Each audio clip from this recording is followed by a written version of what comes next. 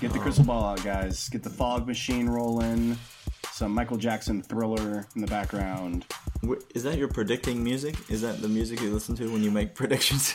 If by occasionally you mean on the daily, then yes. There's a hotline, I feel like, Clint, our listeners are going to start tweeting us just a 1-800 number. 1-800 get help now. It turns out the West End Zone revamp included a tunnel, a teleportation tunnel. No. You had me at DeAndre Baker. Welcome to Talking Dogs. I'm Clint. And I'm Daniel. And we're two guys who love UGA sports. One of us is from the South. And one of us is from the West Coast. One of us is a lifelong Georgia fan. One is a more recent convert. But we both share a borderline obsessive, often ridiculous desire to see UGA succeed just like you do. This podcast is a place to talk about the dogs the way you would at a tailgate, in your backyard, or over a drink with your friends. Are we insiders? Nah. Do we have lofty recruiting connections? Nope. We are just two guys who love talking about the dogs. So let's talk. Hello and welcome to episode 17 of the Talking Dogs podcast. I am Daniel. And I'm Clint. Clint, week 3 of the college football season is in the books. Yeah, it is. It was a kind of a sleepy 49-7 victory. Was that the score? 49-7? It's now Sunday night and I can't even remember the score of the Georgia game. It's okay, Daniel. I think we understand what you mean. I think what you understand is we crushed them. A flying horse with wings does not beat a bulldog on the field. That is accurate. Asher was correct. Asher close again on his prediction, and you and I easily got our cover that we decided to lock up for our Thursday bet segment. So that's really all that matters. That's all that matters. Georgia got the win. Yep. Daniel and Clint and all the good people that followed our advice got the cover. That's what we're trying. How's that money doing, people? Just can't wait to spend it. Can't wait to spend it. That's true. All right. Well, let's jump into it. We got a lot to cover. We're gonna talk about the game from this past week. We're gonna look ahead to the rest of the season.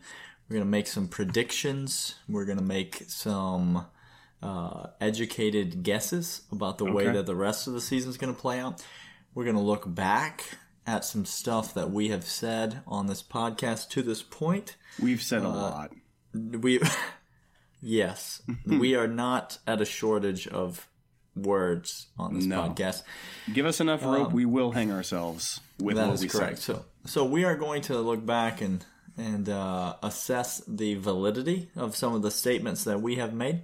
Yes. And then maybe get to a few thoughts from around college football to end the episode. But Clint, let's start where the bread is buttered. Let's start with the only game that matters from the weekend. Georgia came in at noon, and they did not pitch a shutout. But and it was not always pretty. It was pretty sloppy in the first half. It was. But they dominated a game. We really imposed our will, it feels like, on Middle Tennessee. Your thoughts on the game?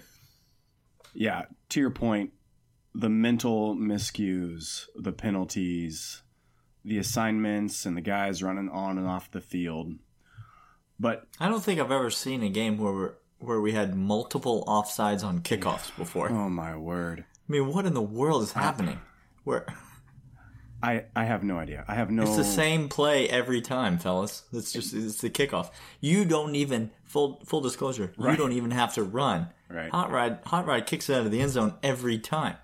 Every time Hot Rod is banging that thing through the field goal posts like it's a field goal.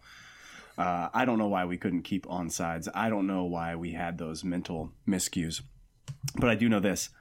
Even with all of that, we crushed the will of another opponent. And it's Middle Tennessee. I get it. I don't care, though.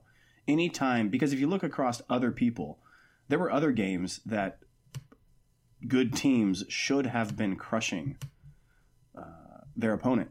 We did that in amazing fashion with a bunch of bonehead plays. And Daniel, I think my biggest takeaway from the game is this.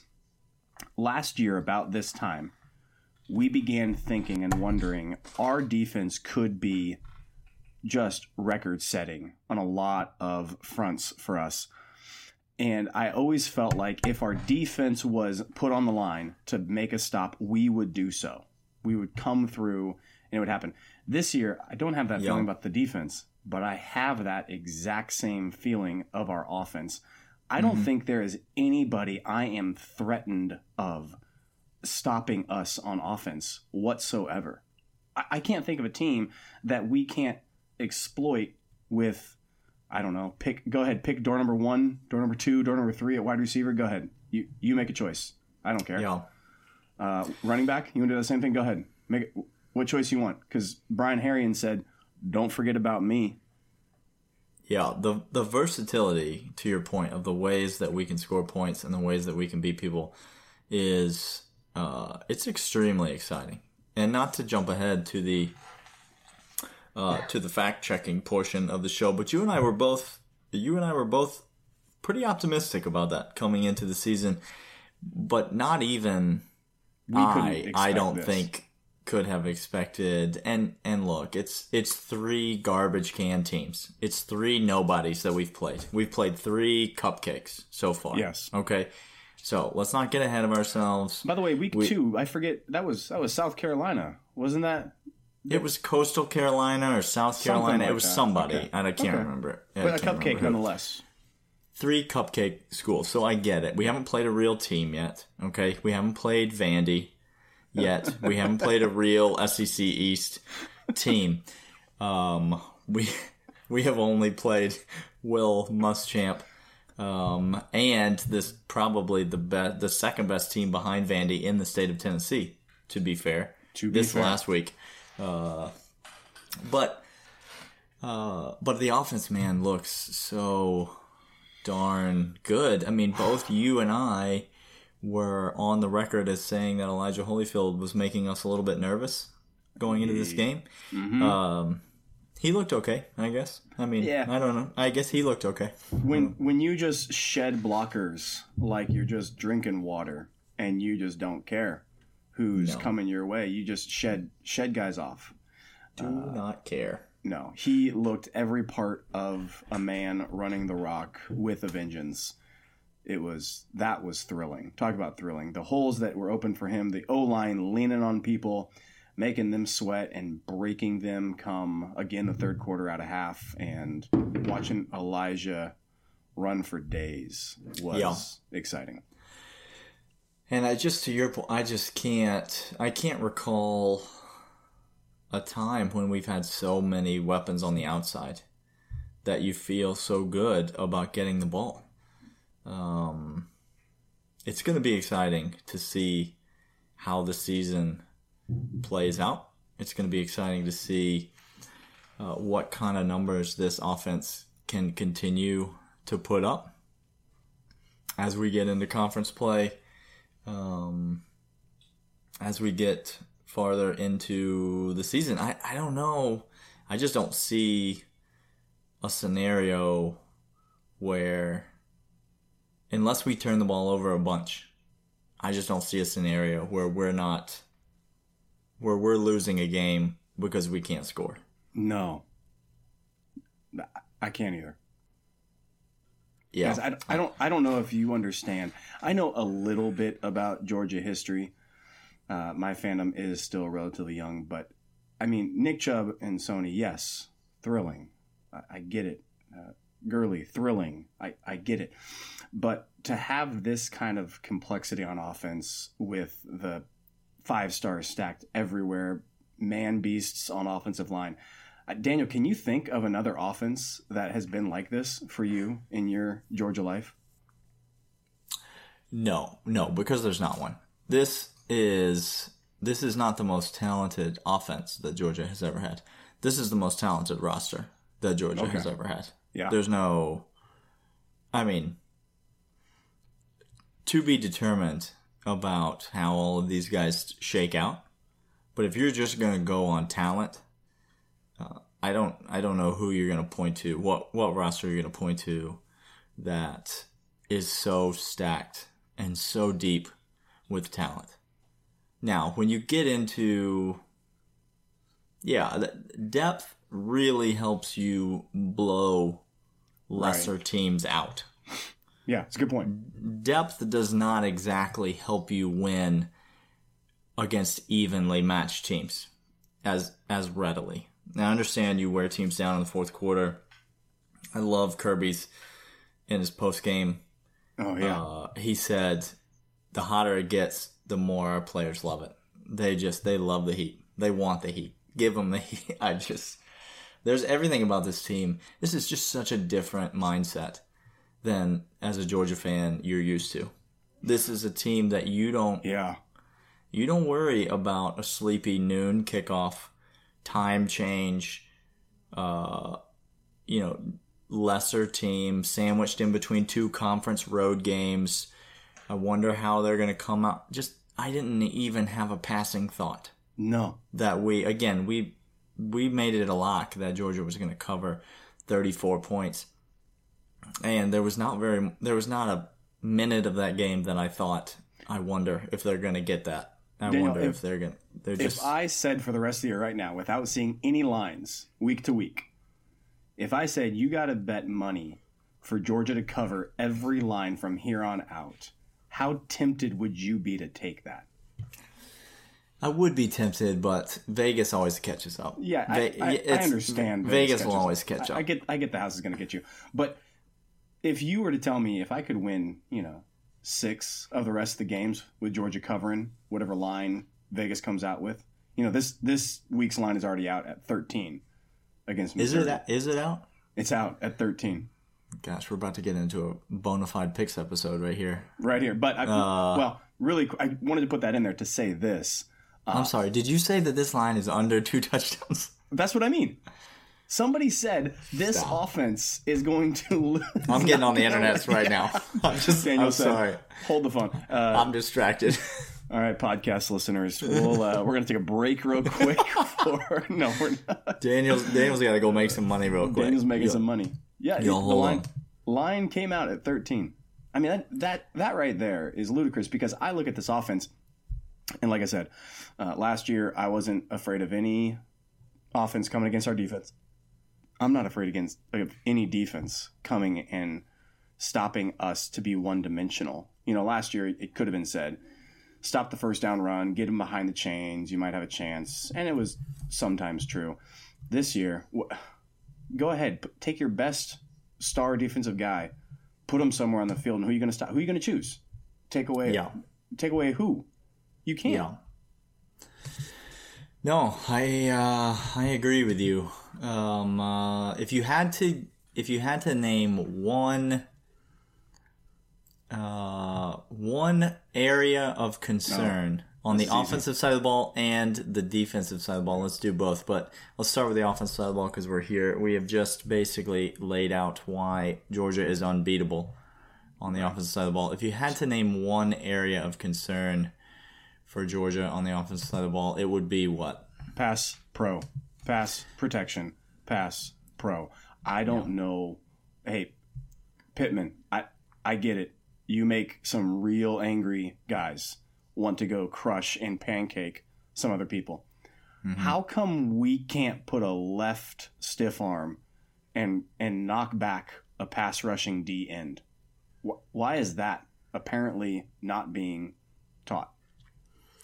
It is definitely a concern when you look at, and it's a little nitpicky, but again, We're playing Middle Tennessee State. We should be able to drop back on our own goal line and throw the ball. And I mean, you got a freshman left tackle over there that we were all ready to anoint the second coming of Andrew Thomas. Mm-hmm. And he got flat out beat. He just got destroyed around the edge. But it's, I don't know. It is a concern for me. And it's a concern for me because because honestly, Fromm it does a lot of things really well, but he's got a little Aaron Murray in him, and by that I mean he knows how to take a sack, and sometimes he knows how to take a sack. He doesn't have a miniature statue of Aaron Murray in his pocket. No. Okay. That's not what I mean by he's got a little Aaron Murray in him. He might, to be fair, play with a miniature statue of Aaron Murray in his pocket. Aaron Murray wasn't that tall, if I remember. It could just be... Could be a life-size statue. Could be Aaron Murray. Yeah, you're right. I think Jake Fromm... Now, one thing that's really great, and not a huge detriment, he's not forcing balls into tight spots that he shouldn't be. He's taking the sack so that we can punt, live another day. Or make up the ground on another down. So I suppose you could play devil's advocate and say, no, I'd rather him do that, but not for the amount of time that he has, not for the receivers and the skill that he has. We need to be getting that ball out. So that's one concerning thing. What we really need to be doing is protecting our quarterback. Right. Giving him more than 1.5 seconds would be ideal if we could, guys. Just a little thought. Yeah, it is. And I mean, just to piggyback off that, and Kirby, here's how I know it's okay to be a little concerned about the pass rush on the defensive side of the ball, if I can just jump over to the defensive side of the ball. That's your biggest concern on the D side. Yeah, I think it's everybody's biggest concern on the D side, right? Yeah. It's not right cornerback. That's no one's biggest concern on the defensive side of the ball. So yeah, I'm gonna go with the pass rush. And here's how I know it's okay to be concerned about the pass rush. Because Kirby Smart's getting a little testy about when people ask him about the pass. He's getting a little chippy. That tells me Kirby's concerned about the pass rush, and he's sick of reporters asking him about it. Because he's ready to go yell at somebody about doing their job. And he doesn't need a reporter to yell at them for him. He's going to take care of that. So, to me, Kirby is giving me, you need a sort of a Rosetta Stone for Kirby. You got to know how to interpret. We should do a whole segment on Kirbyisms? like Kirby Rosetta Stone, Kirby translation. I like this is what Kirby says, and this is how it translates into English. And I feel like when Kirby gets real testy about something like that and starts coming back at reporters and yelling at them, it's the opposite of what he's actually saying. It's actually an indication that there is probably something wrong. He already knows there's something wrong. He doesn't want to talk about what he already knows is wrong. He wants to go and coach his team because I'm not sure if you know this about Kirby, but he likes to coach. Man, there is not a second that guy is not coaching in life. I swear he's at the kitchen table correcting his son and daughter's fork placement on their hand eating dinner. There's never a time he's not coaching. If you don't get the fork placement right, Clint, the peas are going to go everywhere. They're going to go everywhere, and then it's chaos. And then all of a sudden, there's peas everywhere, and everyone's counting on you. Then you blown it. You blew it. Is Kirby Smart the best coach that you've had at UGA? Oh, yeah. Hands down, right? Yeah, I mean, let's not... Yeah, I mean... Vince Dooley certainly is a legend. And so... far be it from me to say Kirby Smart is a better coach than Vince Dooley, because Kirby Smart's in his third year of being a head coach. Yeah. Right? He's got a little ways to go. He can grow. But based on early indications, it's a different level with him. You know, he is so hands-on, and yet seems to be, for the most part, pretty in control of the big picture, and yet is so hands-on and just seems to run such a tight ship. It's so much fun to watch. It's so much fun to watch him managing all the details of the game. All the details. My favorite. Second half, we are crushing an inferior opponent. There's somebody who's about to blow an assignment, and what does Kirby do? He calls a timeout, and he says, nope, I'm not letting this, not today. And you could say, come on, coach, are you getting nitpicky? And he says, yes, I am. You're damn right I'm getting nitpicky because I need to be, and it's my job. I love seeing that aspect of Kirby. That's one area where I'm never going to feel inferior is preparation and game plan of a coach. Yeah. He's incredible.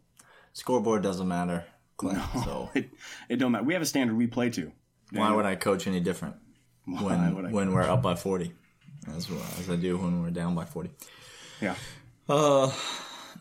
Excited about this coming week. Excited to get away from the cupcakes for a little bit. Excited to get into conference play. We got some big boy offense coming our way. We do. We'll learn a little bit more about our safeties. We are going to learn a little bit more about Tyson Campbell. Yes, we are going to learn a little bit more about our pass rush. This weekend. So it should be a lot of fun. We will obviously talk a bunch about the Missouri game on our Thursday episode. For now, though, Clint, let's look ahead. Let's look forward into the crystal ball. Get the crystal ball out, guys. Get the fog machine rolling. Some Michael Jackson Thriller in the background. Is that your predicting music? Is that the music you listen to when you make predictions? Truth be told, now that I sit in that, that's very awkward predicting music. Seems odd, but super awkward. I've never heard of anyone having predicting music, but now that I think of it, I'm all for it. Okay. I'm actually ready. I need to go find my predicting song. So, and again, let me have a mulligan on mine because I think I could do better than Thriller. Yeah, well, it's fine. I was going to say let's cue up our predicting music, but we can't afford the rights to play Thriller on the podcast. So we could have Asher try to sing a few lyrics of it. We could, and he knows the song well. He's a big Michael Jackson fan. But maybe we'll just go music free just for this one time. Okay, all right. Clint, we are men who will occasionally partake in a wager or two. If by occasionally you mean on the daily, then yes. There's a hotline, I feel like, Clint, that our listeners are going to start tweeting us just a 1-800 number. 1-800 get help now. It's not like that, people. It's not. We don't have a problem. We could quit anytime. Stop looking at me. We could quit anytime.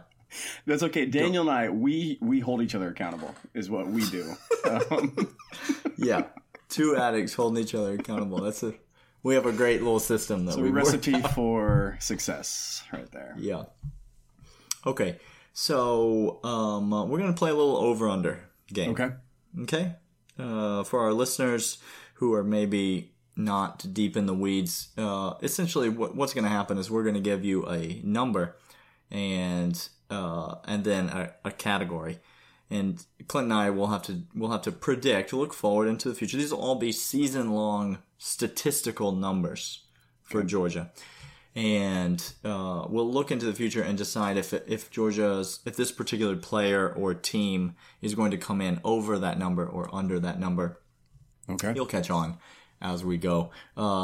These were all sent by a listener, and so let's get into them now. Are you ready? I'm ready.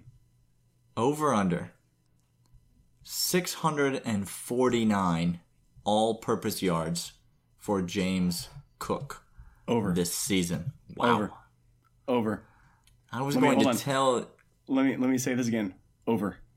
Okay, we are 1/4 of the way through the season. Georgia fans, just process and mourn with me. We are 1/4 of the way through with the college football season.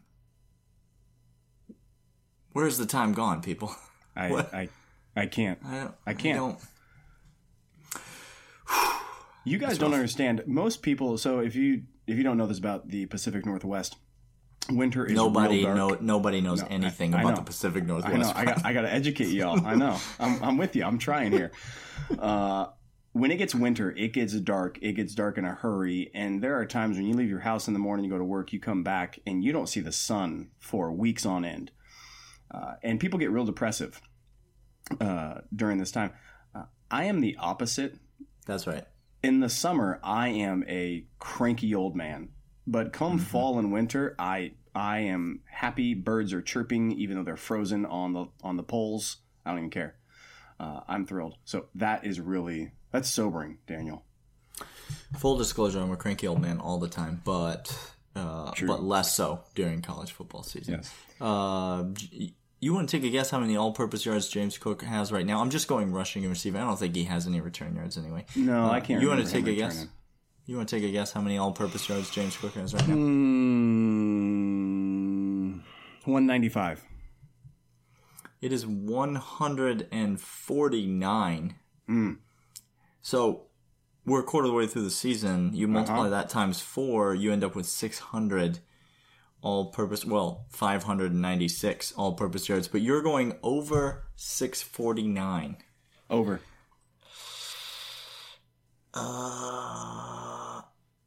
There's going to come a point this season. I'm going to go under. Ooh, Daniel, there's going to come a point this season where everybody looks around and says, guys, why aren't we giving it to him every third play? There's going to come that point.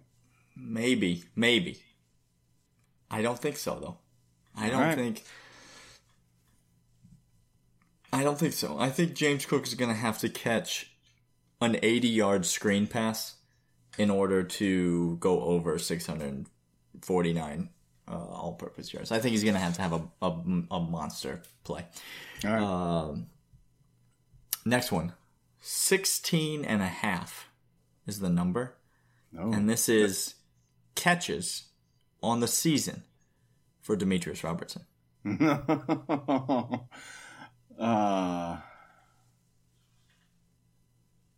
You're hesitating, Clint.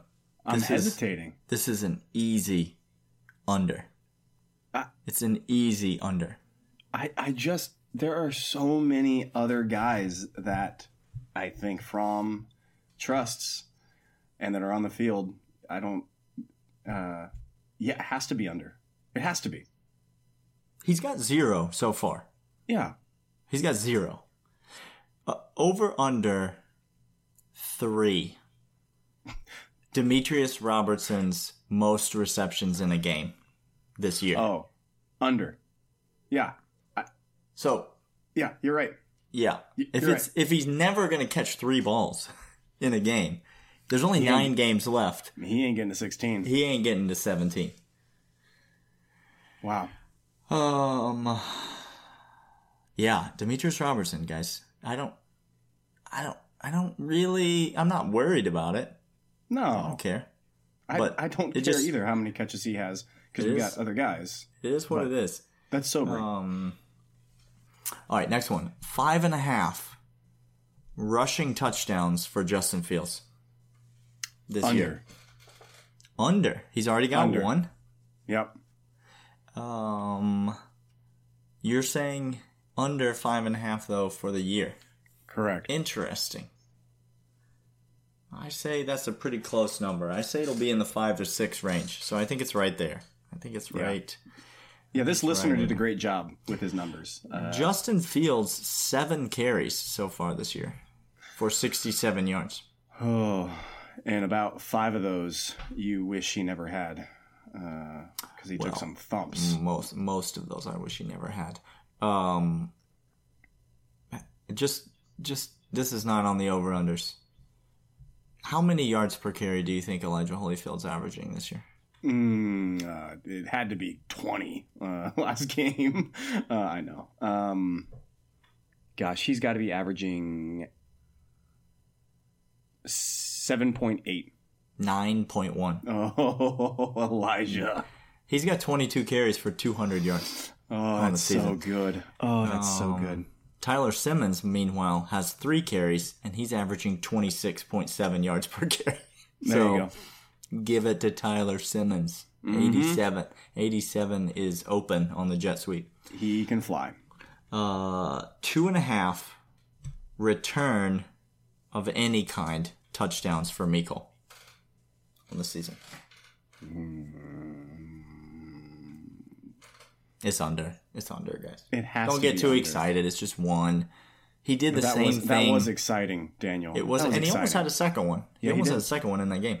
But he did the same thing all year last year, and he never took one to the house. I would be shocked if he takes another one to the house this year, and he's certainly not going to take 2 more to the house this year. I can't.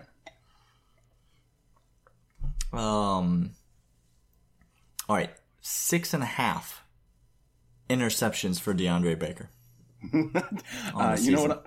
I'm going to say this next statement only out of respect for DeAndre Baker and because of an error I made. I'm going to say over just to show you I have respect for you, DeAndre. That over is just me saying I'm not worthy. I'm going Wayne's World right here. You should. I know. Because what number could someone say right here that would make me want to take the under? No. You had me at DeAndre Baker. This dude is real now. Like, this dude is, golly, he's pretty good at football. This DeAndre Baker guy. Turns out he does a really good job at eliminating a side of the field. Man, oh man. And people just keep throwing it over to that side of the field, Clint, don't they? Don't they keep throwing it over there?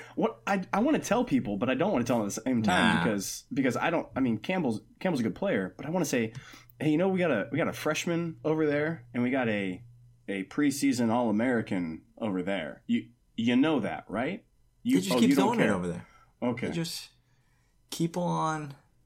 Deebo Samuel's over there somewhere. He's going to catch a ball one day. Deebo Samuel's, I don't know, underrated All-Star. Yeah, I don't know if you know that, Daniel. Yeah, for Furman or one of those South Carolina schools. I can't remember. Something like that. I can't remember who. Which one? Citadel? No. It's the Citadel. Yeah, that's what it is.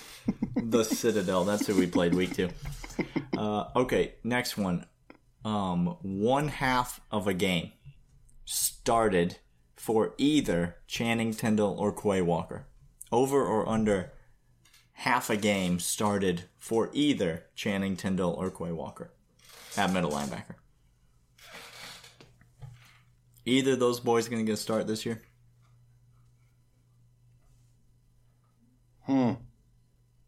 No. Under. Yeah, I think it's a no, too. I think there's a real good shot one of those boys works their way into significant rotation by the end of the year. So I think there's a legitimate shot that likely Tay Crowder gets replaced in the 4-man rotation by one of those guys.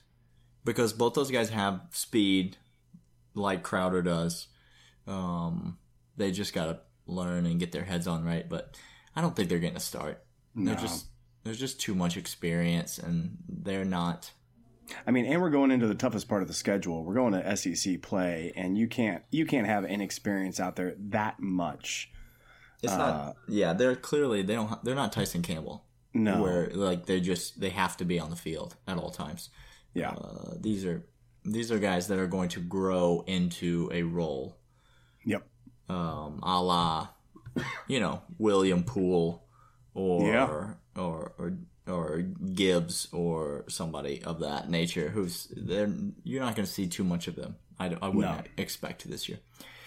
850 rushing yards for DeAndre Swift. Where's DeAndre Swift, Clint? Are you asking me how many yards he's at right now? Or no, I'm just where is saying, he at on the sideline? Where is he gone? Yeah, where is he? Where did Kirby take him and stash him and hide him? Where's he placed him?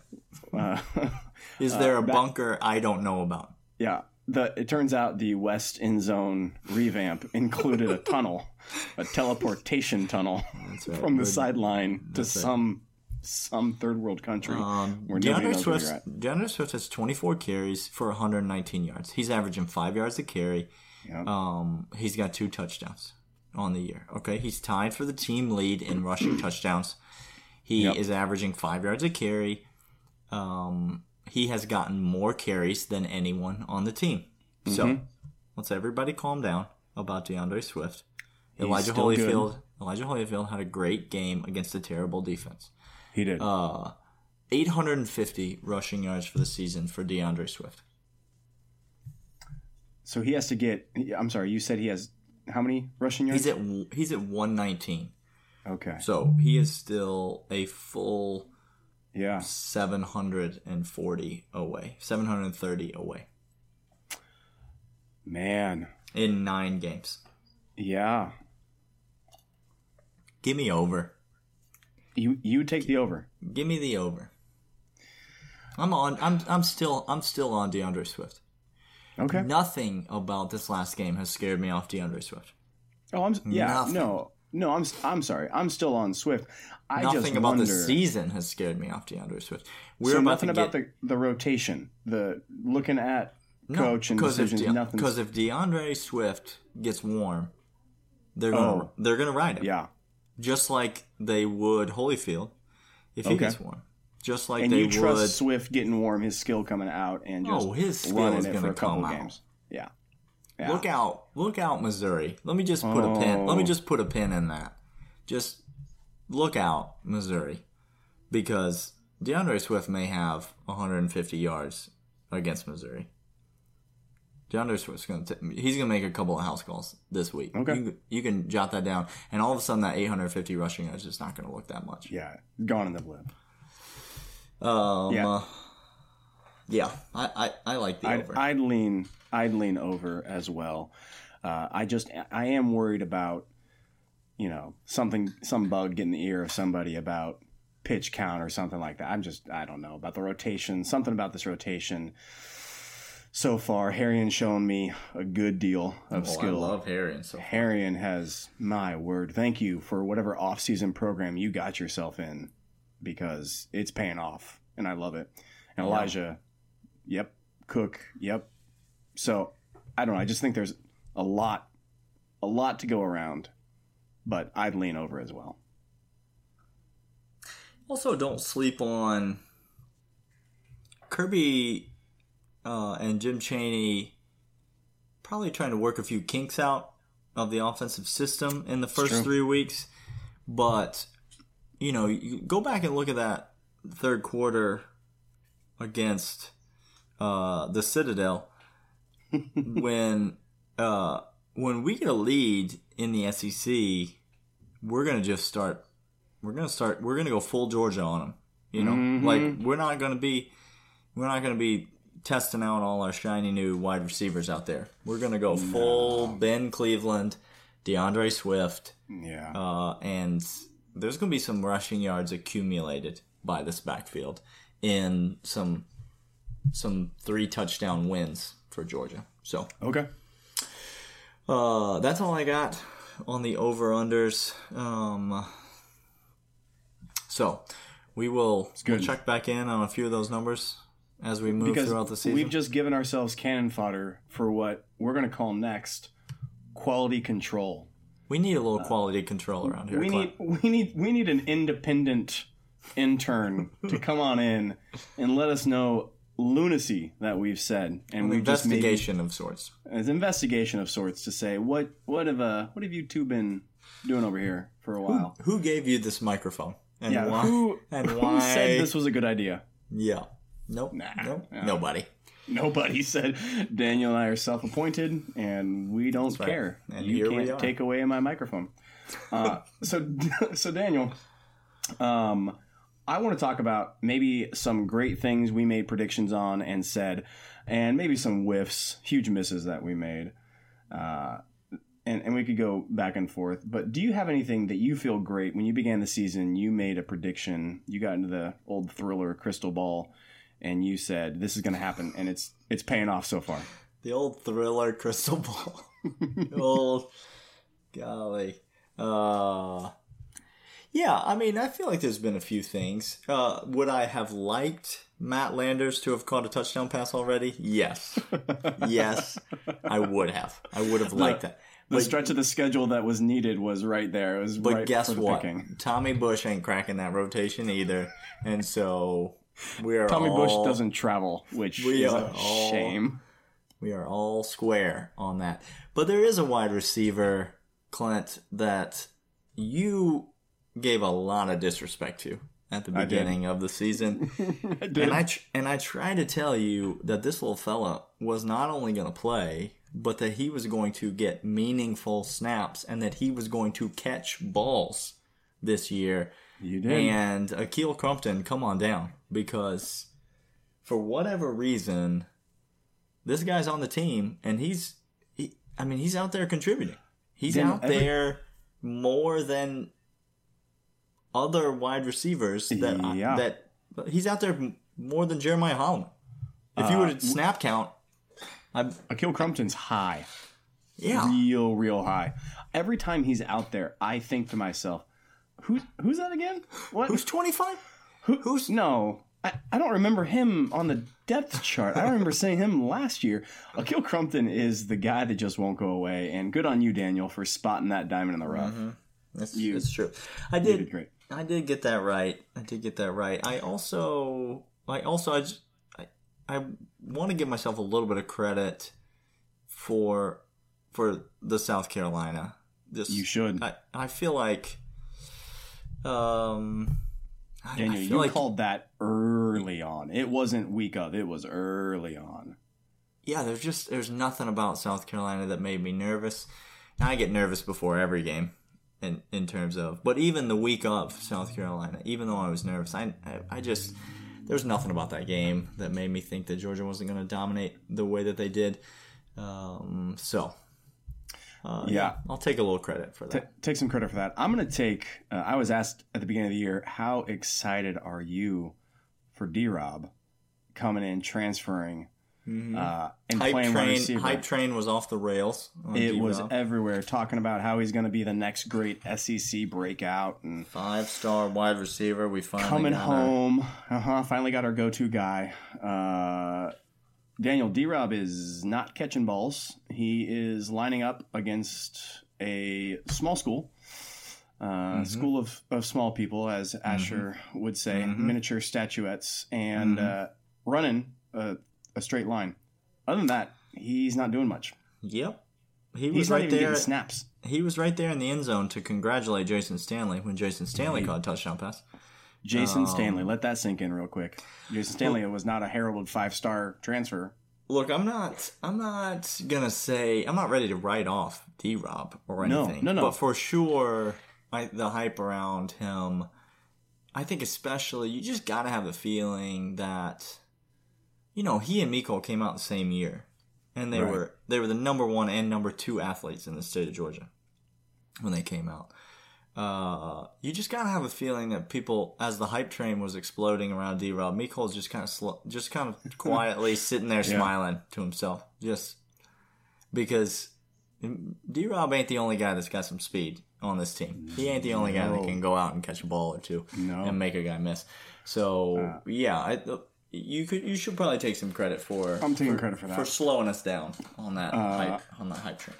I'm gonna take something else credit for, because I think they easily lose 3 games, if not more.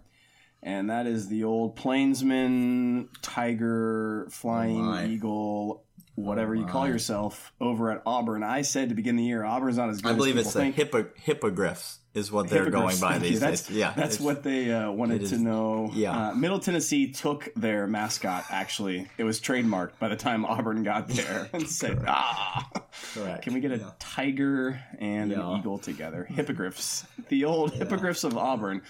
Right. I said to begin the year, I'm predicting 3 to 4 losses for them, and losing at home to LSU helps me on my case. I think they easily lose 2 more, if not 3 more. Auburn is teetering on relevancy in the end of year ranking system right now. Let me ask you a quick question, Clint. Jarrett Stidham good at football? I want this to be broadcasted out to every writer possible. You get paid for your job to write about good quarterback play, and you guys were telling me Jarrett Stidham should be a top 10 NFL pick. He's going to be everything across the board. I wouldn't trust Jarrett Stidham on any team I coached. He is awful at football, people. I wouldn't trust him to valet my car, much less lead my team down the field to score a touchdown. Nay, he's not driving anything I have. He's not holding my water. He's not pouring my water as I sit at the restaurant. He's not doing anything. He's bad, people. And how can you not see that he is bad at football? Jarrett Stidham's not good at football, everybody. I don't know. Yeah, that's real bad. Now look, we've done a segment on this show a few times, dumb stuff we read on the internet. But it might be time to bring it home. It might be time to look inward, to do some reflection, to do some.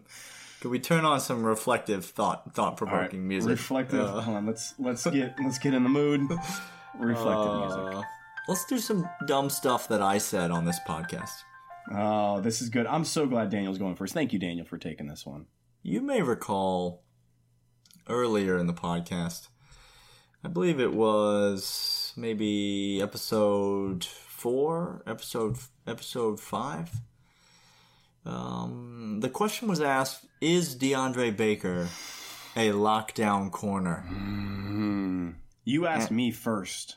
By the way, you posed this question to me, and I had to answer first. I posed it to you because, and I even said this, because I was sick of hearing people say he's a lockdown corner. Because I said, and I quote, nah. Come on. It's an extensive quote. DeAndre Baker, I'm sorry. I think we said, no, there has been, when you say lockdown, there's been lockdown corner at Georgia, and we know who that is. If you're measuring him to that, DeAndre Baker is not. Daniel, I am right behind you in line. I am trying to push you out of the way to quickly apologize to DeAndre Baker. We dead wrong about DeAndre. We are dead wrong. That guy's good at football. DeAndre, don't come to my house and stop me from getting to my fridge. Just allow me to eat. Don't take it out on me. If DeAndre doesn't want you to get to your fridge, you're not getting to your fridge. I'm not. That's what I mean. I'm applying to his sensibility as a human right now because I can't do anything about it. No, just you may, some non-Georgia related things that I've said on the podcast. You may recall that I think I predicted USC to win 11 games this year. You did, Daniel. You most certainly did.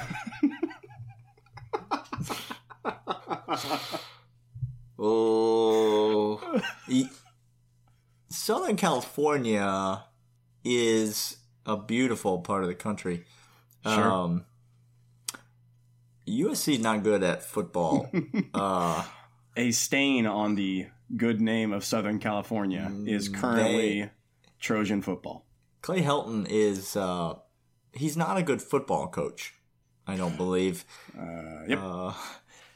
And that team looks lost. I watched the better part of that USC Texas game, and they look like USC's bad.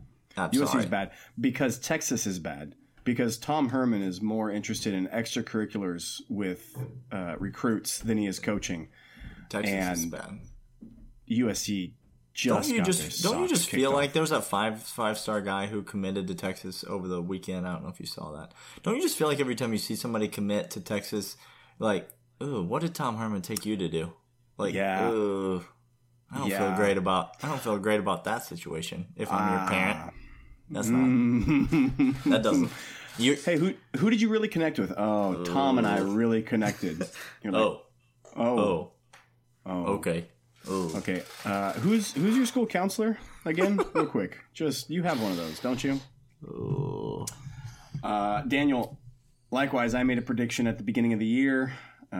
It was chalk prediction. You said, give me your top 4 playoff teams to begin the year. Oh, no. And number 4, I included the Badgers of Wisconsin, who just got beat by BYU. The Storm and Mormons. And Mormon came in and took you to task, Badger Nation. Congratulations. Welcome to no longer being in the college football playoff conversation. It happened just like that, but trust me, you're not there anymore. Look, I know Ohio State had a big win this weekend. We'll get to the college football landscape in a bit, but can we just say now, how bad's the Big Ten, Clint? If the Pac-12 wasn't making a run for it with them, if they weren't being as awful as they are, I don't know what the Big Ten... I have no idea what those teams are doing. Wisconsin, Michigan, what are you doing in life, guys? It's awful. It's awful. It is awful. They're bad. Pac-12 is right behind. Nipping at the heels is the Pac-12. Yeah, but... Northwestern? Purdue is 0-3. Mm-hmm. Michigan looked horrendous against a team that almost lost at home to Vandy. No, the Big Ten, guys. The Big Ten. So we will have more things to say, I'm sure, as the Wait podcast a minute, goes Clint. on. Now, I'm not sure about that. I think that's probably all the dumb stuff that we're ever going to say. We got it out of our system. We're perfect from here on out. Do as I say, not as I do. That's right. All right, we got just a couple minutes left. It was a big weekend of college football. Like I said, we are a quarter of the way through the season. Anything stand out to you, Clint, as you navigated through the slate of games on Saturday? So I am somebody who always finds the thing wrong with something and not the thing that's good. Mm-hmm. I'm that guy. So first of all, you sound like a real fun guy to hang out with. I'm a fun guy. Yeah, people just are flocking to be my friend. Clearly, applications are at a standstill at the front door. Hey, Ohio State, congratulations, you won. But let me say this.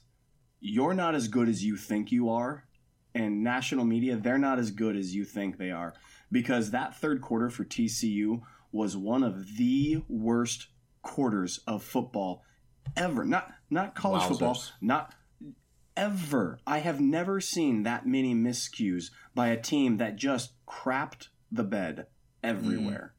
TCU gift wrapped that game. Again, Ohio State did go out and win. They had some impressive plays, good players, but no. That game should have been TCU's for the taking.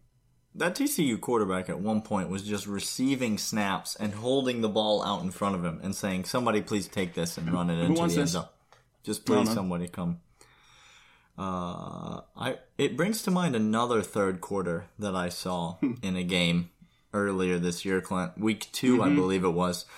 A game that some national media looked at the halftime score and decided was a close game. Was an evenly matched game, were some words that I read. Yep. And then there was a third quarter where a team just went out and steamrolled another team. Yeah. That was... Yeah, good old Kentucky Fried Rooster just couldn't stand. Speaking of not pretty, and speaking of the SEC and not pretty, let me get real for a second here. Arkansas is the worst team in the history of the Southeastern Conference. I'm going to say it right now. The worst team in the history of the Southeastern Conference. Challenge him, people. Tell him he's wrong, because he's not. Arkansas lost this weekend. Maybe you will be surprised to learn. Daniel, who that was probably a rivalry game of sorts, right? Maybe it was maybe it was somebody like Ole Miss Maybe it was somebody like Florida came into town or something like that. Clearly, that would have been a tough loss, right? No, it was not. It was not a SEC game. It was a game against a school from Texas. Okay. So maybe A&M you would think, or sure. Maybe even Texas Tech. No, it was North Texas. It was the. Oh, I'm sorry, North Texas. It was North Texas. The most embarrassing thing about this game is that they had that fake punt run, or not a fake punt, the fake out, the fake fair catch, North Texas non-fair catch. Right. What they did was they received the ball, and then they stood there for a second, and then they ran it into the end zone. That's called a punt return for a touchdown. I don't know what that's what it's called. Yeah. If you haven't seen this video, go see it. It's fantastic. It's the greatest thing you'll ever watch. But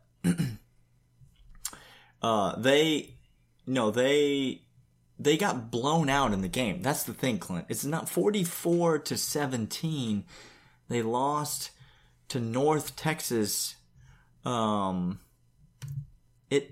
They beat Eastern Illinois in week 1 of the college football season. Eastern Illinois, the powerhouse. Eastern Illinois. Okay. That's not an FBS team. That's got to be like a group of 5 teams, though, right? Surely. No, that's an FCS opponent. That's not a team. They have one non-conference game left. That's against Tulsa. They're going to lose by 3 touchdowns or more to Tulsa. I mean, heck, they lost by more than 3 touchdowns to North Texas. They're not going to win a single SEC game.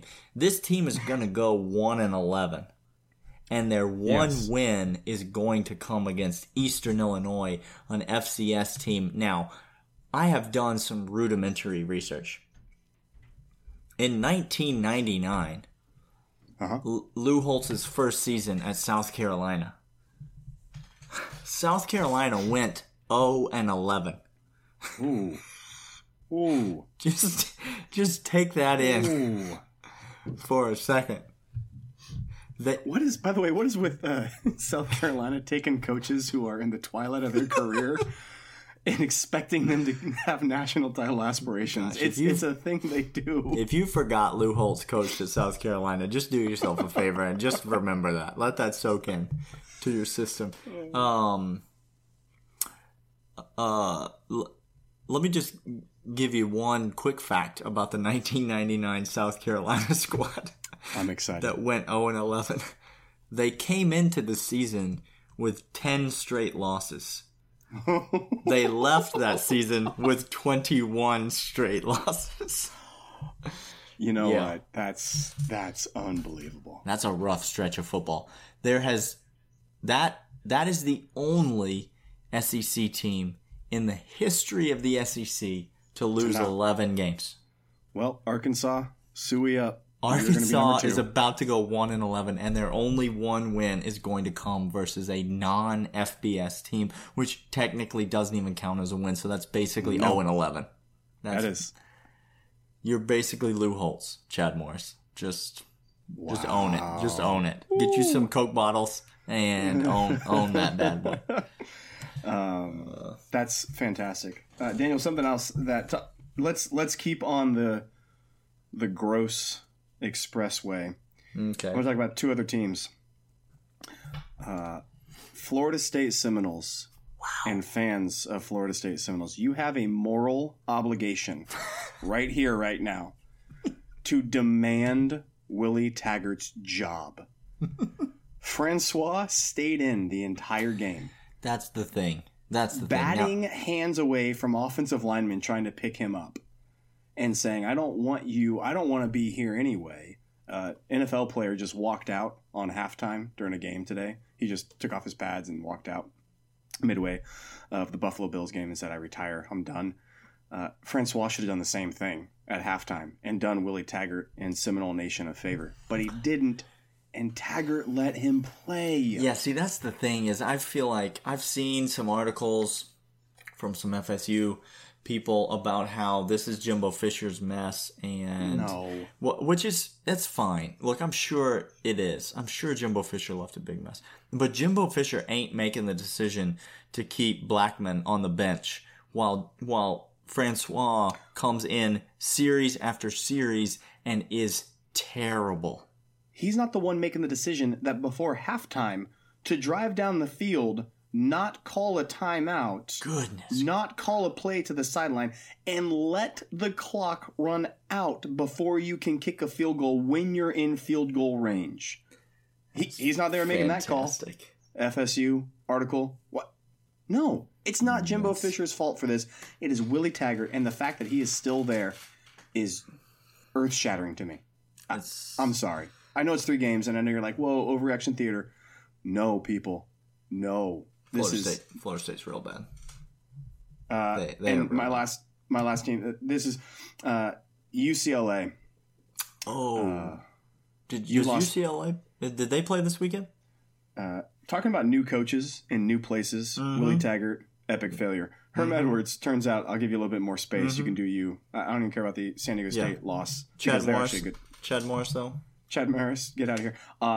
Chip Kelly, UCLA, got drummed. Not great by the Bulldogs, but it turns out not the Bulldogs. A small not group. Even the Mississippi State Bulldogs. Nope. Keep going down the pecking order there. Yeah, we're talking about the Great Central Valley Fresno State Bulldogs. Yowzers. Fresno State. Wow. Chip Kelly, 0-3. Yep. 0-3. And my last question, I posed this question to Daniel during the game, watching LSU and Auburn, and I said, Daniel, which team right now, it was midway, maybe it was the third quarter, I said, Daniel, right now, which team or who are you afraid of most is what I said right now. And Daniel, your response was? Injuries. When I look at LSU and Auburn, the thing that scares me most about playing either of those two teams is an injury to Georgia, because there's nobody on either of those teams that scares me one bit. I know Auburn's got an elite defensive line. That's fine. I'm sure they do. LSU's got a cornerback, and his name's Greedy because his mother doesn't love him. That's fine. I don't care. I'm not concerned one bit. I mean, Joe Burrows went to the Urban Meyer School of Offense. That's fine. I'm not. I don't. There's just nothing about these teams that scares me. I'm just not. Watching that game, I came away not scared of the coach, because there was a 3rd and 7 game on the line that LSU needed a first down, and good old coach called a QB keep left is the best I can call this play. I don't know what else to call it. It was just QB put your head down and fall forward from the shotgun on 3rd and 7. Yes. That was basically the play. And I said to myself, okay. All right. We okay. Okay. That is your landscape of national football news. Also, shout out to Vandy real quick. Good on you, Vandy. Man, what a game! Good on you. What a game that Vandy Notre Dame game was. If I was pulling for Vandy, big time. Couldn't quite pull it out. But Kyle Shermer's pretty good. He's pretty good. He's pretty good quarterback. I'd take him ahead of Stidham. I was just about to ask you who you want at quarterback, Kyle Shermer or Jared Stidham. It's not even close, guys. Not even close. Yeah, it's not even close. All right, that will about do it for us today. As always, we greatly appreciate you following along with us. Thanks for subscribing, for leaving us a rating, for leaving us a review. Thanks for sharing us with your friends. We will be back again on Thursday for our weekly college football locks episode. We did better this week, Daniel. We made some money this week. We did. We finally got on the plus side. The Locks Corporation is off and running, I feel like now. So if you're ready to jump on just as things are starting to gain momentum, this is the time. Jump on board. Let's all make some money together. So with that being said, we will talk to you guys on Thursday. Have a great week.